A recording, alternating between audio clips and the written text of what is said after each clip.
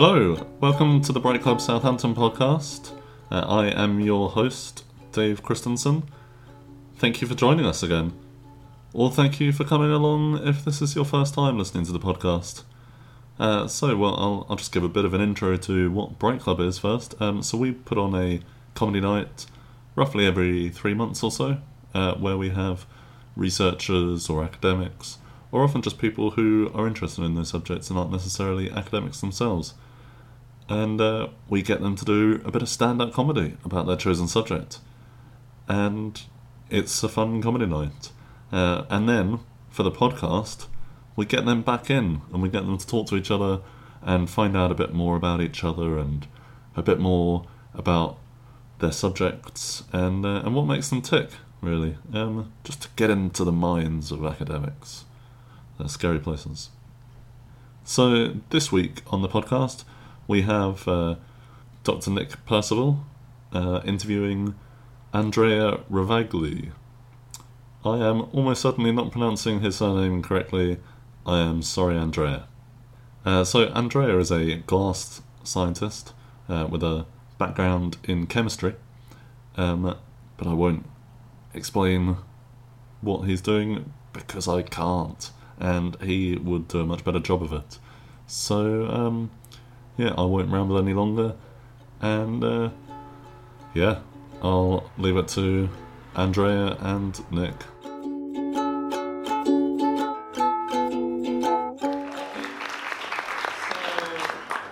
Just to introduce myself, I'm a glass scientist. So no one knows what a glass scientist is, but our population counts 200 people, and we're about to be protected by Greenpeace. Welcome to the podcast, Andrea. Hi. So one of the things you mentioned in your set was coming over as an international student to Scotland and the culture shock, or you talked a little bit about the culture shock. And I just, I've been an international student myself a couple of times, and I just wondered what made you decide to study outside of Italy? Why did you just pick Scotland? what was it that drew you out? What made you make that choice? So I studied my bachelor in Italy, and as you may know, there's a European project called Erasmus, with which you can travel around Europe, and you can get financial support from the EU to travel. So the options were either Spain, Poland, or Edinburgh. And to me, due to the fact that I really wanted to improve my English, and to the fact that the University of Edinburgh was particularly good for what I was studying, I decided to go there. I don't regret to have been to Scotland at all, even though, as I mentioned, the accent was a bit hard at the beginning.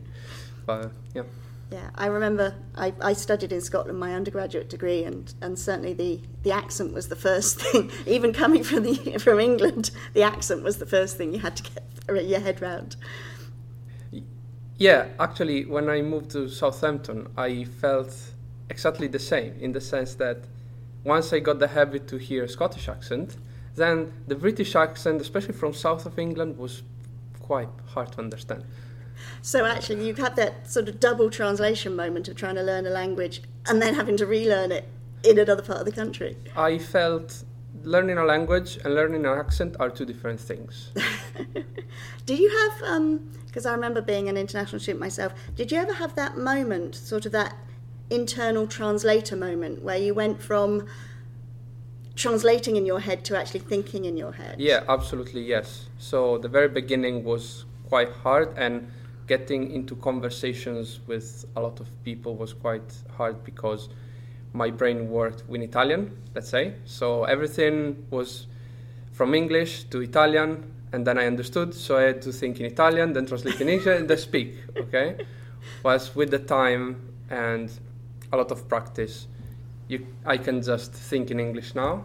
I know it sounds a bit weird, but I feel like I have languages in my brain, and I sometimes feel I have different feelings, I feel different emotions according to the language I'm thinking with. I get more that. for psychologists probably, but yeah, I get that. had an awful moment where I was in Norway, and I had some friends that I'd made when I was in Switzerland, and I was trying to translate for them because they didn't speak Norwegian. Mm-hmm. And I ended up speaking Norwegian to my French-speaking friends and French to the Norwegian guy behind the counter that I was Yeah, trying it to can be translate. confusing, yes. Your head doesn't work that way. There's like too much in there. Yeah. So the glass science. So the glasses I'm researching are actually very interesting because, as you may know, a glass is a glass because it's transparent. But my glass in particular is transparent for both visible light, so colors and what we see, and infrared light. So this can be very good for integrating normal cameras, normal digital cameras, with thermal cameras, night vision cameras, so that from two cameras we just have one. And this is very useful for some professions like soldiers. Yes, I said soldiers, I know, but don't get scared. But just to give you an idea, a soldier has to carry day and night two cameras just to see in both day and night. And that can be tens of kilograms sometimes. Therefore, that would simplify their life a lot. I guess one of my questions is, so you are translating in your head and learning two different accents. And on top of that, it sounds like you decided to study the most difficult / impossible type of thing. You were talking about amorphous, liquid-like material, and you explained in your set amorphous means random. So how do you study something that's completely random? That's a challenge, actually. So let's say when I said random, it was not completely true. There's still a little bit of logic because nature doesn't work randomly. So some behaviors of classes can be predicted, but not fully. So whilst for a crystal, a single measurement can give a bunch of information you can then use to do simulations or work out how to manufacture a big piece of, this material. With glass, you need a lot of techniques combined together to have all the complementary information you need to then say, yes, I'm right saying this. So I hope this explains why it's a bit difficult. Yeah. So that's, and is that because you're just drawn to doing the hard thing, or was it? Is that why didn't you go for crystals? They sound easier. Yeah, they sound easier, absolutely. So I'm a very curious person, and I always try to get over my boundaries. So over my degrees in chemistry, starting from high school, my high school was focused in chemistry. So I started studying chemistry when I was 14 years old, and I just studied chemistry, well, more or less. And despite 10 years of studies, no one ever taught me glass. So I thought, I need to go for that because no one taught me. And I'm curious, I want to have the most complete package of knowledge I can. So you're trying to fill in that gap. Exactly. Yeah, I know what that, because when I was doing history at school, they taught you 1066 and William the Conqueror, and then they moved forward to the First World War. I was like, there's a bit in the middle there I really want to know about. So I get that. If you've got just 200 people studying glass glass scientists around the world, was sort of doing Bright Club your way of trying to get off your desert island of just 200 people and spread the word of glass science? Well, yeah, it would be good to expand a little bit our community, which maybe 200 is a bit underestimated. It's a few hundreds people, okay? I believe glasses are not fully understood by researchers in the first place, but I also believe, according to my experience, that no one ever asks what glass is made of. They all say sand, yeah, but there are many other type of glasses, not necessarily made with sand. And generalizing, saying, glass equals sand, it doesn't sound right to me. So Bright Club is actually a good opportunity to get out there your research. And I felt like it was my duty to do this because no one is even thinking about glass at the moment. And with glass we can do so many things we don't even we don't even realize we use daily. Because I have to admit, I came away from your set and I felt like I'd actually learned something about glass, and I was like, oh, okay. And so I was thinking, well, you mentioned in your set the possibility of using what you're working with cameras. Are there other things that you're thinking of or experimenting with or trying to see what they can be used with? There are, yes. So with glass you can make optical fibers, as you may know. And just to give you an example, optical fibers made internet as fast as we have internet now. But you can also make a laser. So I'm currently working on making a laser. And there are many other applications in telecommunications especially. So my background is not quite in telecommunications, so I'm stopping where my knowledge about telecommunication begins. So I try my best to understand how, from a materials point of view, I can help someone else building a device. But yeah, those are the main things you can do with glass. And it really depends on what technology you want to develop. Some technologies need a given material which could be completely different from another technology which could sound similar but is not quite. Okay, so why did I decide to join such a small community? So this brings me back to when I moved to the UK, when I moved from Italy to Scotland. Right. I'm not sure you're laughing because my accent is very thick or because I moved to Scotland, but yeah. Okay, so I went to Edinburgh and I remember it was August, okay? And it was Fringe time. Everyone knows the Fringe, and August can be quite pleasant in Edinburgh. And so I had the magnificent idea to go to a pub and have a pint. So the weather was surprisingly good. It was actually sunny. I couldn't believe it. And so I said, well, as long as the sun is here, let's enjoy it. So I asked for a beer in a plastic cup. Then the bartender looked at me like I was a criminal, and the bumper wanted to make haggis out of me. Okay? So that was scary, but I'm still not sure if the most difficult thing in that occasion was to save my life or to understand what they were saying. And I got from your set as well, the big takeaway for me was very satisfying as a non-scientist, that glass is a solid. Thank you for that, because that's what my brain tells me. Yeah, that was probably my main mission. Well, it worked. It was deeply reassuring to me. But I also, you mentioned you did that whole thing about custard and glass. Uh-huh. So that left me deeply, deeply curious.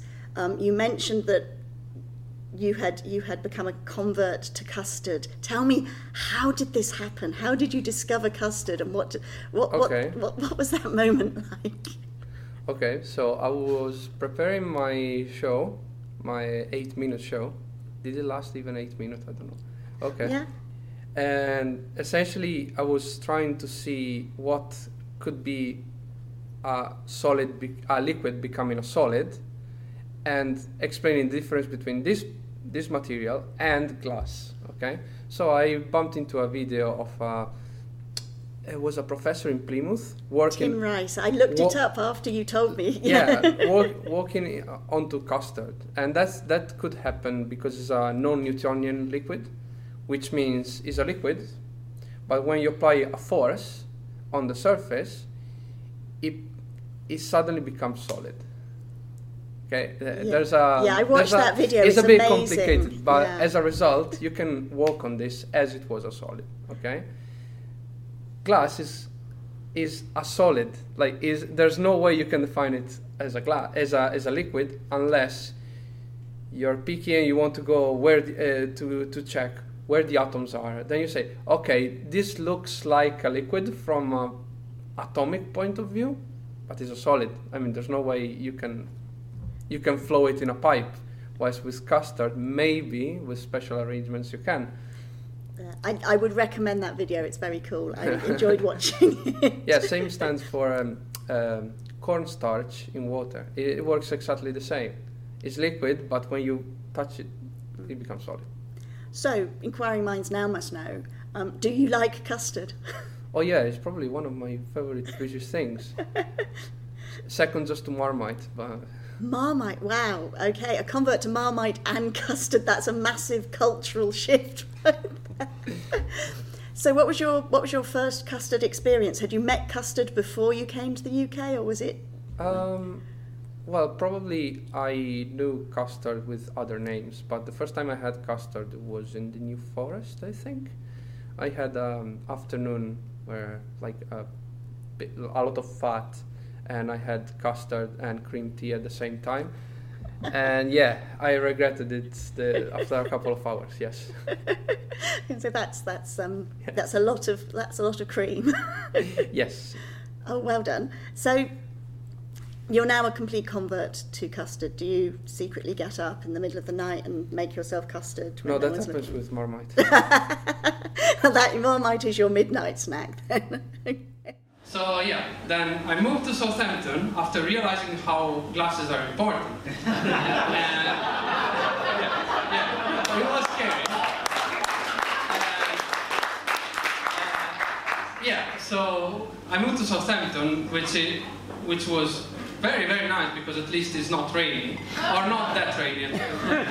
And well, the first day here, something went wrong again, because I studied chemistry in Edinburgh, okay? And I went to the Optoelectronics Research Center. Now, everyone knows what optoelectronics is, right? Well, good for you, because I had no idea. And I'm not joking. Seriously, I went there at the very famous ORC, and everyone was talking about fibers, electrons, photons, and I was talking about molecules and drugs before, so maybe you don't see the gap, but it's actually quite big. But thank God I got lost, but I had my backpack and my lunchbox with me. Now I know what you're thinking. You're thinking there was pasta in there, and that's fucking racist. Well, it is, guys. No. But so, 1 year passed, and I still feel I'm not connecting with people. I feel like in an island, like Robinson Crusoe. You know the book? And my Man Friday is the glass I make.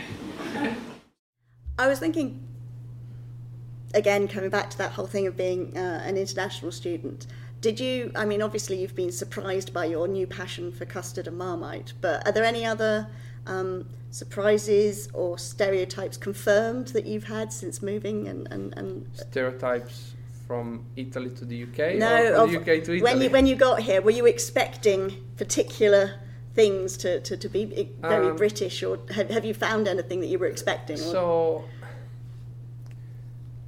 being in Scotland for a couple of years, you get the stereotype that everyone speaking with a British accent is posh. So probably it seems true, because English people going up there are generally with a good job or for a good reason. So I came here and everyone was speaking with a posh quotes unquote accent. I was like, what's going on here? I mean, are they all rich or something? But no, so that's the first thing that was busted. So not all the English speakers with British accent are posh or rich. So that's not true. That's an interesting stereotype. I hadn't expected that one. I've been doing my research for this interview. So you mentioned in your set that you got lost in the Optoelectronics Research Centre. Mm-hmm. So I went online, I looked at the pictures on the Southampton website, and to a non-scientist, it looks amazing, because you've got all these big machines with shiny buttons and people dressed in blue onesies, and there was even a machine with a big red button, which I would just be so tempted to push. So is it really like that? Is that what you do every day, or are there boring bits when you're just sitting at a computer? Let's say it really depends on your research. So that our research center is so big that you can find people doing very different things. In my case, for example, I use none of those machines. ever. Oh. Okay? Because those machines are actually used by people making nanomaterials or films, whilst I work with bunches of glass. So you And don't have to wear a big blue onesie every day? I do, because my you do? my furnace is in that area. So whenever I want to use the furnace, I need to dress up like them. But I don't push big red buttons or something. Oh, that's a major disappointment to me. Yeah. But at least you get to wear the big blue onesie. Yeah, bear in mind the big red button is the emergency button, so you don't want to press it ever. See, that's probably why I'm not a scientist, because I would just never be able to overcome the temptation to when press there's that button. when there is an emergency, you want the button to be as big as possible so that everyone can push it. So that's why. That would explain the big shiny red button.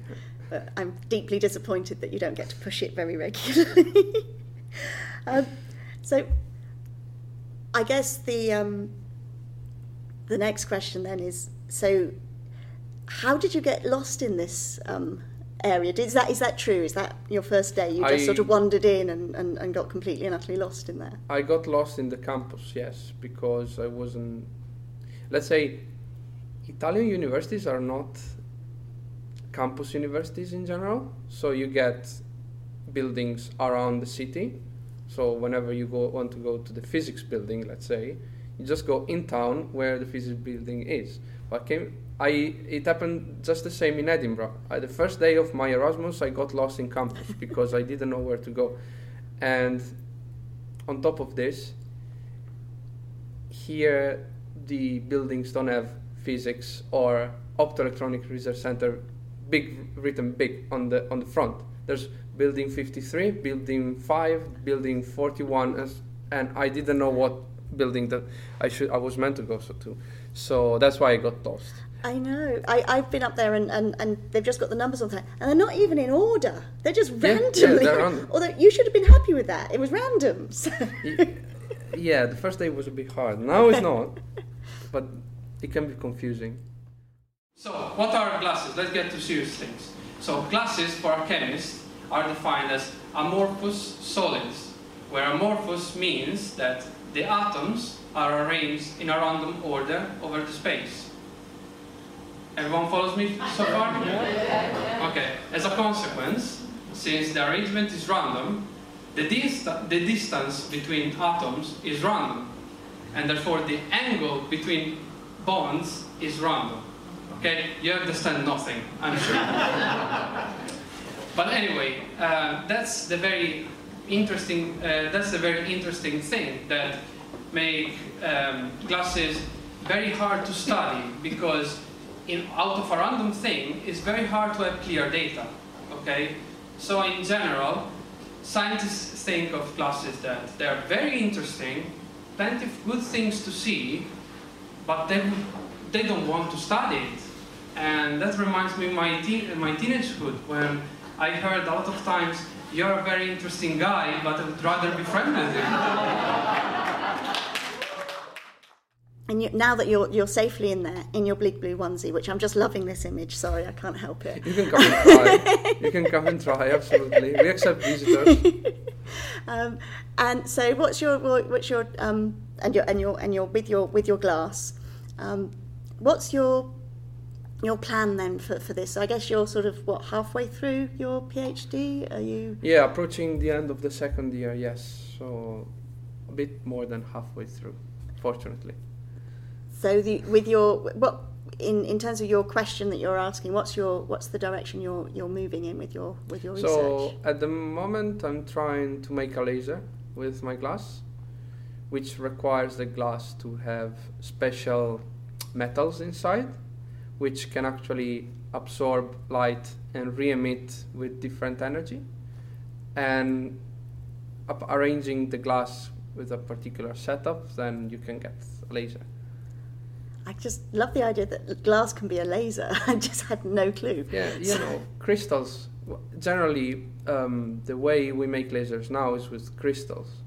There are not many glasses that can be used to build a laser, but if you don't try, you'd never know. So what do you think will be different about this laser? What purpose will that then have for? So the main feature of the glass I'm making is that it transmits light in the infrared. So the infrared region is a region of the spectrum we can't see, and that's one of the reasons why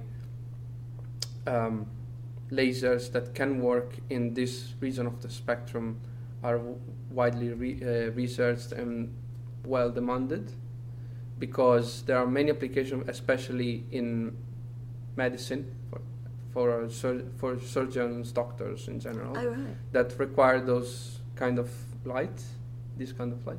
So is that the sort of light that can sort of look through us and see what's inside us, or is that X-rays? Yeah, that is X-rays. So, talking to a non-scientist, you need to explain this stuff. But for example, now dentists use infrared light to cure cavities. Oh, really? Yeah. So they just... Or another... so when the optician wants to fix your retina, use infrared laser. Oh, is that what that does? See, I didn't know that. That's so cool. Yeah, and there are even more applications. Just there are not enough lasers up there. So you're going to add to that sort of laser array. I hope it will work in the first place in the lab. Yeah. Then scaling up the technology will be a challenge, but we'll see. You're on track. Excellent. So yeah, back to the structure. Okay, this random structure is called liquid-like. And this is the reason why glass has got such interesting characteristics, like being transparent in visible light, ultraviolet or infrared. But also the mechanical properties, guys, are very, very interesting, because we can make glasses as big as a window or as thin as a human hair for optical fibers. Okay? But wait a second. I said liquid-like. So everyone knows that glass is a liquid, right? Yeah. Everyone heard it. Wrong. What you had in your glass was liquid, but a glass is not liquid.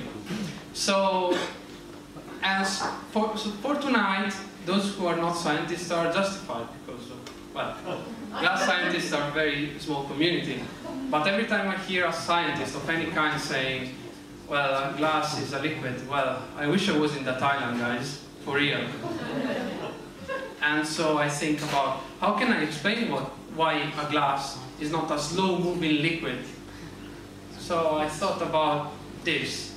So I took my most favorite British thing, custard, okay? Well, think about it. Custard is not solid, not liquid, we don't know what it is, okay?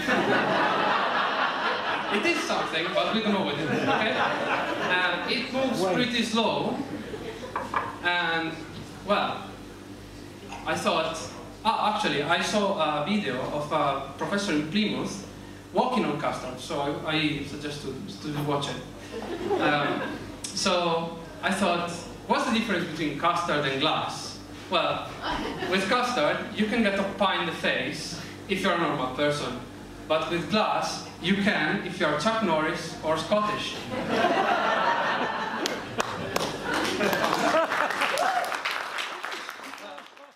Coming back into the Bright Club thing, how did you get to know about Bright Club? Was it you sort of said, woke up one morning and said, I want to do a comedy set about my research, who should I talk to? Or how did it happen? Okay, I didn't really wake up and say, oh yeah, I want to do Bright Club. It didn't work like that.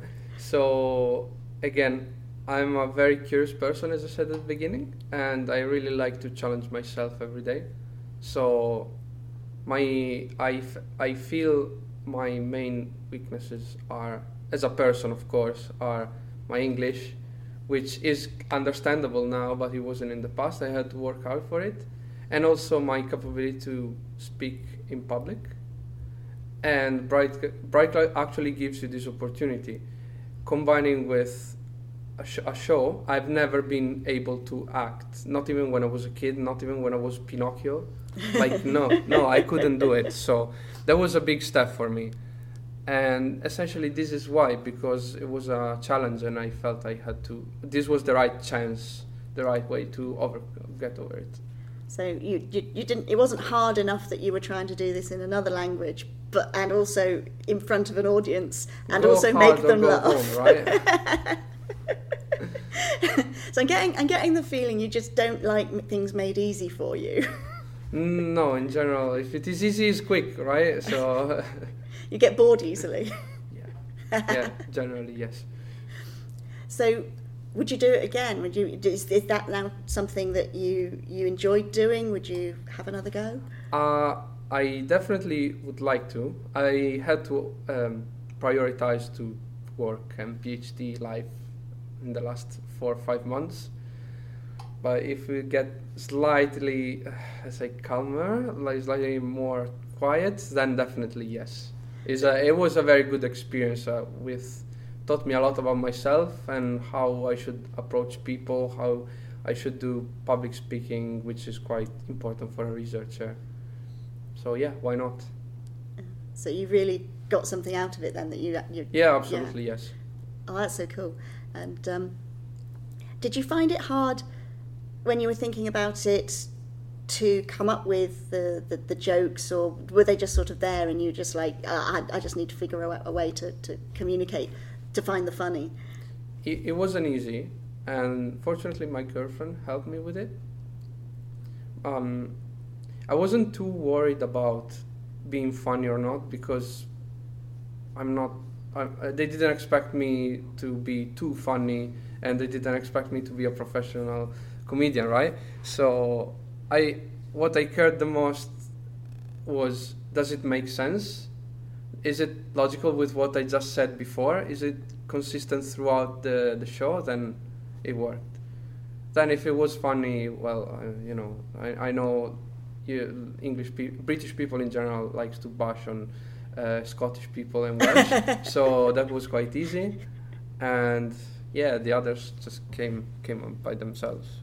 Yeah, I really enjoyed the set, and it is that feeling, that buzz you get when you realise that the audience actually is really welcoming and happy to see you, and like you said, you know that they're not expecting a professional comedian, so you've got that sort of warmth coming towards you. That's probably the best part. People didn't seem to have too many expectations. They just wanted to have fun, so whatever came along was fine. Of course, if I said something not exactly politically correct, that could have been a problem, but I felt the whole environment quite friendly, so even though maybe it was not the best show or the most funny show, it was still fine.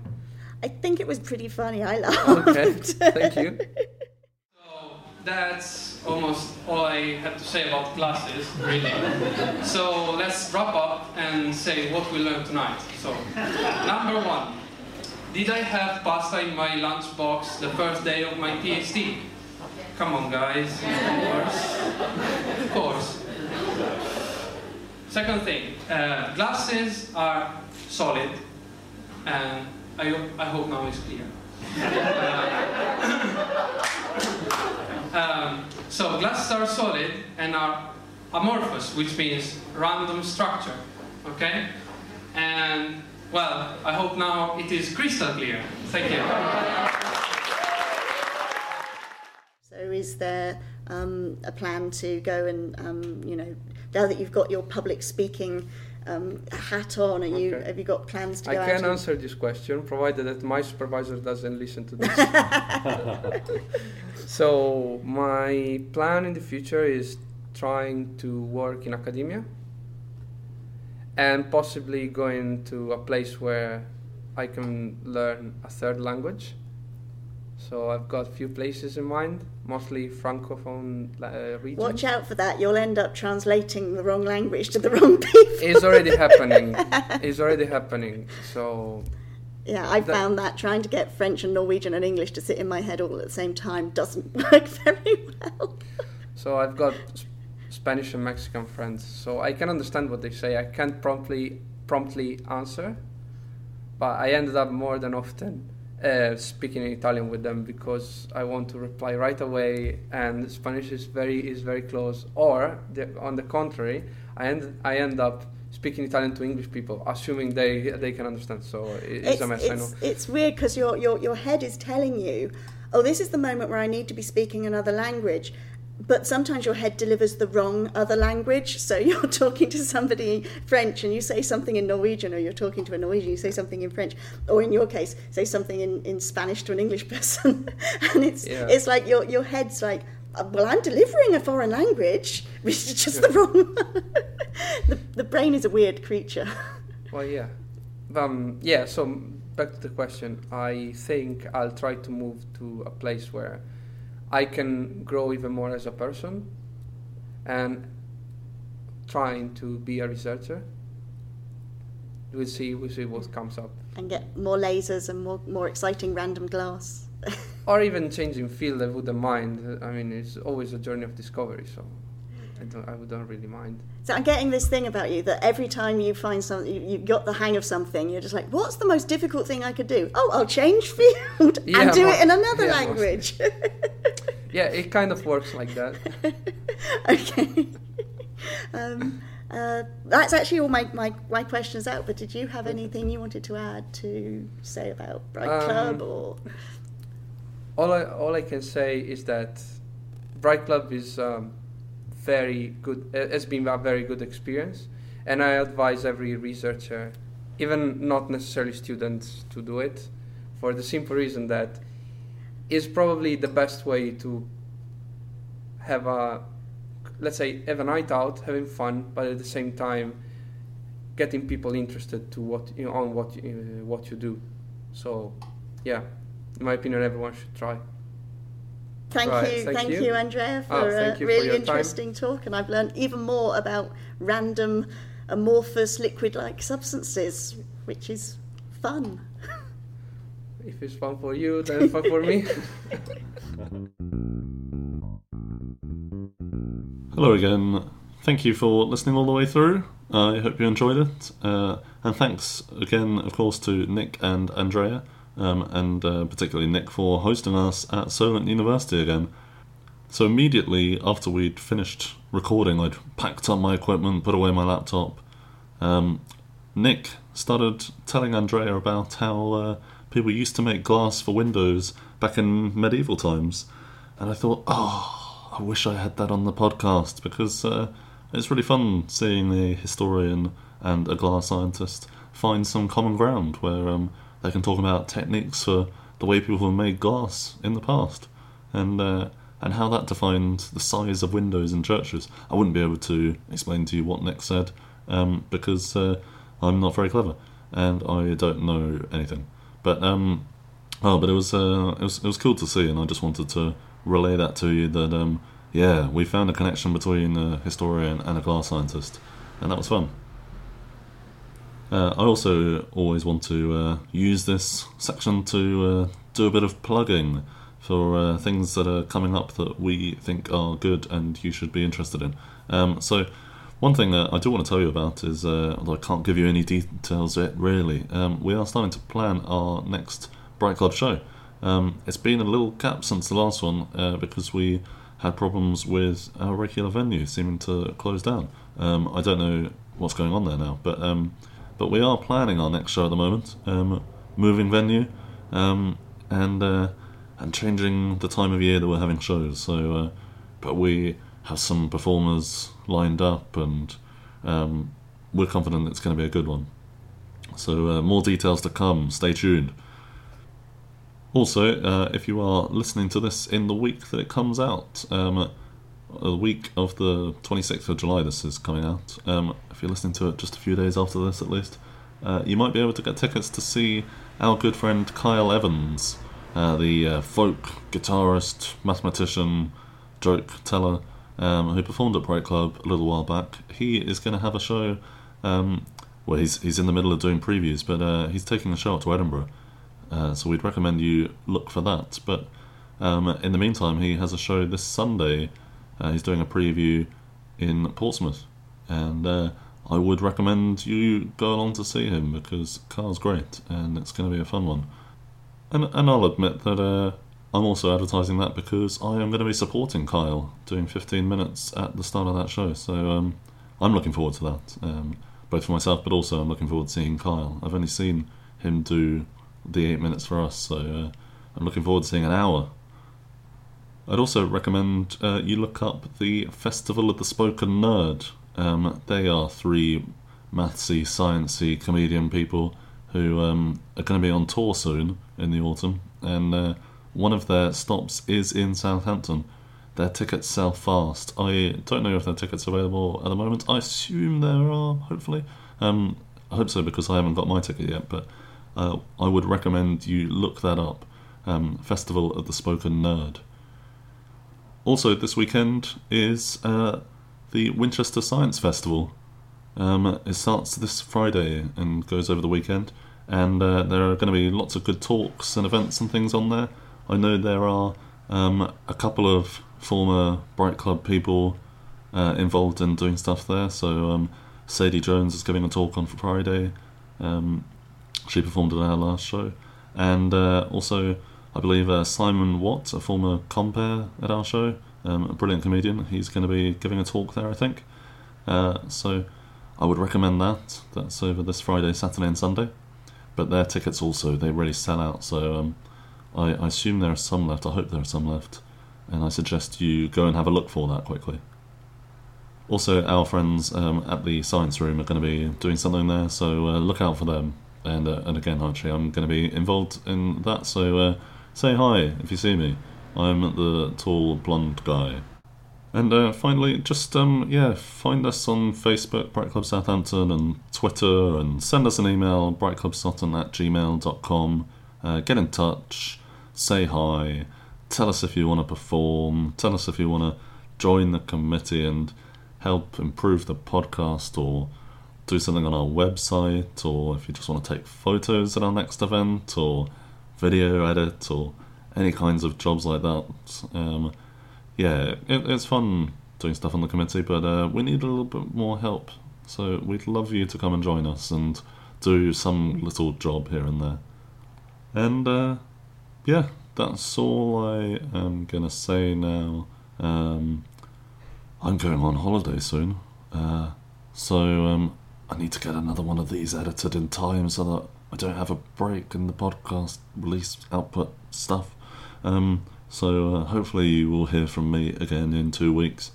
I don't know what the date is in 2 weeks' time. Am I on holiday? Am I back? Who knows? I'll still be on holiday. Hopefully we can still put out a podcast. Anyway, enough of my waffle. I love you. Bye bye.